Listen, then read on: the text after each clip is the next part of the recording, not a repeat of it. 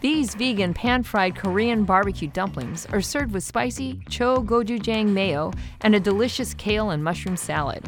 Let's start by preparing the Chogochujang mayonnaise dipping sauce.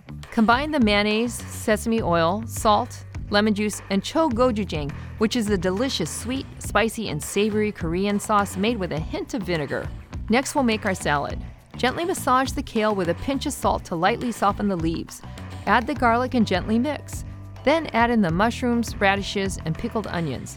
We'll use some of the brine from the pickled onions, but you can also use your favorite vinegar. To prepare the Korean barbecue dumplings, heat a sauté pan with oil over medium heat. Add the dumplings and cook until golden brown on both sides. Serve the Korean barbecue dumplings with Chogochujang mayonnaise and the side salad. You'll love the combination of sweet, savory Korean barbecue dumplings, spicy creamy mayo, and crunchy savory salad.